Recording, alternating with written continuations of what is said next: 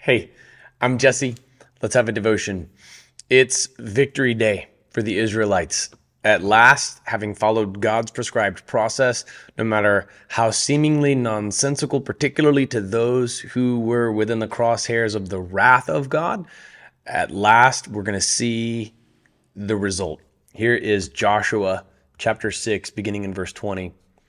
So the troops shouted and the ram's horns sounded. When they heard the blast of the ram's horn, the troops gave a great shout and the wall collapsed. So here is the long-awaited shout, which Joshua was specific, beginning in verse 10, not to let out until the right time. And here at last, the wall collapsed. There it is. That's the miracle of this text.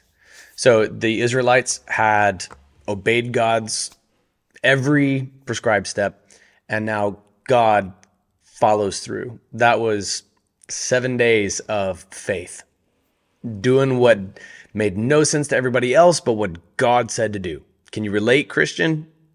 Don't give up on day 5 or 6, because at last, here's the miracle.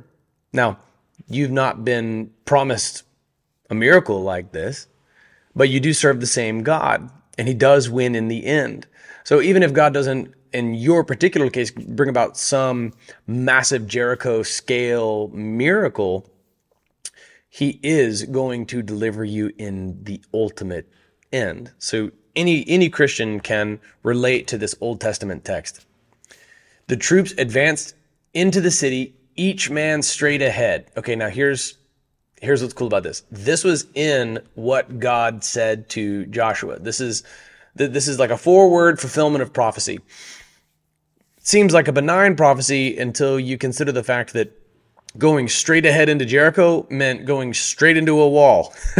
So for God to tell his people, see that city that has a wall going all the way around it? You're going to go straight into it. First, you're going to go around it a lot, and then you're going to go straight into it. And so this is the fulfillment of a miracle. It made no sense, but God paved a way for them, and they captured the city. All right, now, verse 21 will test your constitution as an adherent to every single word that God said. This is just as inspired as John 3:16. They completely destroyed everything in the city with the sword, every man and woman, both young and old, and every ox, sheep, and donkey. Now, in a brief note of context, Joshua 6:2 does seem to indicate that the city of Jericho was heavily occupied by military personnel. All right, the king is there, and all the best soldiers are there. And they had, and from God's timeless perspective, in the past tense, they'd already been handed over to Israel. This victory was already sealed because God knew that it would happen. And so God, as a timeless, eternal, divine being, can speak in the past tense about something that from our perspective as temporal beings has yet to happen. There's something about this that may not sit well with you if you're not acquainted with God pouring out wrath on evil, or you're not comfortable with God pouring wrath out on evil. This is something about God that you must understand, and you must read with humility and self-awareness, because you and I, by our nature, we're just born with a proclivity unto evil. So it is not unjust for God to do what he said he would do. Every single time God pours his wrath out, he always accompanies it with deliverance. In the flood, it was the ark. At Sodom and Gomorrah, it was Lot's family. In Revelation 11, in the great woe, the earthquake, it's the testimony of the two witnesses. And now here in Jericho, it's Rahab and her family. Rahab forsook the false gods and began to worship in adherence with the law of Moses and the old covenant, the one true God. And as a result, she and her whole family are all now saved. So even when God pours out his wrath, there's always deliverance. There's always mercy. There's always grace. There's always a way to be saved. Most people don't take it, though. God had warned the city of Jericho, the whole land of Canaan. We see this all the way back in Leviticus 18 for their licentious sexual sins, their murderous practices, and their barbaric, to use an anachronistic term, worship slaughters, basically, they had been told over and over again for 400 years to repent, repent, repent, repent, repent. And the only one that we see actually repenting and worshiping the one true God here is Rahab. So you've got a city full of hard-hearted people who for generations have been told, this is, there's a God of the slaves of Egypt, the one true God. They're coming here. You are first on their list. Look at the victories they've had so far. And all the while, they've watched God bring Israel across the Red Sea. Rahab mentioned that they had known about that. That was 40 years prior to this. Okay, so if even forget the 400 years, for 40 years, that's every living person in Jericho knew about God's miraculous deliverance of Israel through the Red Sea. They knew about how God had given them victory over Sihon and Og. They knew that these people were divinely protected and empowered by God, and they were coming for them. They were right outside. And for 7 days, they watched these people doing something that made no sense to them. Those people passing by your window every single day blowing ram's horns, those are the people that got miraculously brought across the Red Sea. Those are the people who were delivered from Egypt. Those are the people who conquered Sihon. Those are the people who conquered Og. And over and over and over again for 40 years, and particularly the last 7 days, they would look at it and say, no, I'm not worshiping their God. No, I'm not worshiping their God. No, I'm not worshiping their God. No, I'm not worshiping their God. No, I'm not worshiping their God. And now, after the seventh day, this is what happens.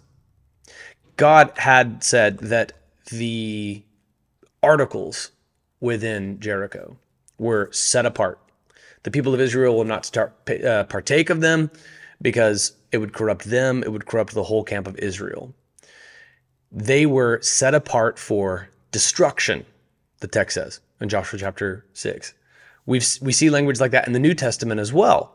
In Romans chapter 9, in speaking about Israel and Edom, meaning God's sovereignly elected people, and then the descendants of Esau, whom God hated, right? God loves Israel. God hates the nation of Edom. This is his prerogative. Here's Romans 9:18. So then he has mercy on whom he wants to have mercy, and he hardens whom he wants to harden. This is God's prerogative. Who are we to talk back to God and say, no, God, you're doing it wrong. You're not as compassionate as I am. Consider the profound arrogance it takes to condescend to God. You will say to me, therefore, why then does he still find fault? For who resists his will? On the contrary, who are you, a human being, to talk back to God? Will what is formed say to the one who formed it, why did you make me like this? Or has the potter no right over the clay to make from the same lump one piece of pottery for honor and another for dishonor? And what if God, wanting to display his wrath and make his power known, endured with much patience objects of wrath prepared for destruction? And what if he did this to make known the riches of his glory on objects of mercy that he prepared beforehand for glory on us, the ones he also called, not only from the Jews, but also from the Gentiles? So these objects of mercy, these are the people of God. And this right here, verse 24 is kind of the Summa Theologica of Romans, that God would have mercy not only on Jews, but also from the Gentiles. But that right there, that's the crux of the entire book. And that this is what leads to Romans 10:9, the one verse in the whole Bible that describes how someone is saved. So this is all en route to the very gospel verse that I share in every single one of my sermons, and I have for like my entire ministry career so far. Not that it's all that long. How long have I been pastoring? Like 16 years. So this is God's prerogative. Okay? He had mercy on Israel, and the people of Jericho are hard-hearted. Now, in the particular context of Romans 9, this is about how God hardened Pharaoh's heart upon the Exodus, wherein we see Exodus, we see Pharaoh's heart hardened of his own volition in the majority of the plagues, but we do see God, as is his prerogative, overriding the free will of Pharaoh to demonstrate the impotence of the Egyptian pantheon plague by plague, and then to bring about Israel, to bring about actually salvation for all who call upon the name of the Lord. And this is a reminder, this is a humbling reminder that you and I cannot look at the content of Joshua chapter 6 and have any ground to stand on to talk back to God and say, God, you should not have done this to Jericho. So this is the ultimate victory. It comes at a cost for those who are opposed to God. It's an outpouring of mercy for the people whom God chose, the people of Israel in the Old Testament. And now, today, because of Jesus, Gentiles like me, and perhaps you, can call upon the name of Jesus and be saved. This is what God does in a microcosm, Jericho, for all of creation. Like Jericho, we collectively have forsaken God. Like Jericho, we are fully deserving of the wrath of God. There's not one of us who has earned salvation. But like a particular resident of Jericho, Rahab, we can call upon the Lord and be saved. You don't have to endure the coming wrath of God when God pours out wrath, and he will again on the global scale. It's prophesied in the book of Revelation. You don't have to suffer it. If the Holy Spirit of God is calling upon you, showing you that mercy, then like Rahab, you can be saved. So if you don't know Jesus as your Lord and Savior, would you pray with me right now? God, I ask for your mercy. I know that like an inhabitant of Jericho, I am fully deserving of your wrath for my sin. I have sinned and fallen short of the glory of God. The wages of that sin is death, but I believe right now that the gift of God is eternal life in Christ Jesus. I confess with my mouth by the power of the Holy Spirit, Jesus is Lord. I believe in my heart that God raised Jesus from the dead. God, let me be saved, saved, saved. In Jesus' name, amen. I pray that you are a Rahab among the inhabitants of Jericho. And if you are a Christian, I pray that you would not look to this text and presume to correct God, because who are we to talk back to him? We are Jericho in this sense. May we be saved like Rahab.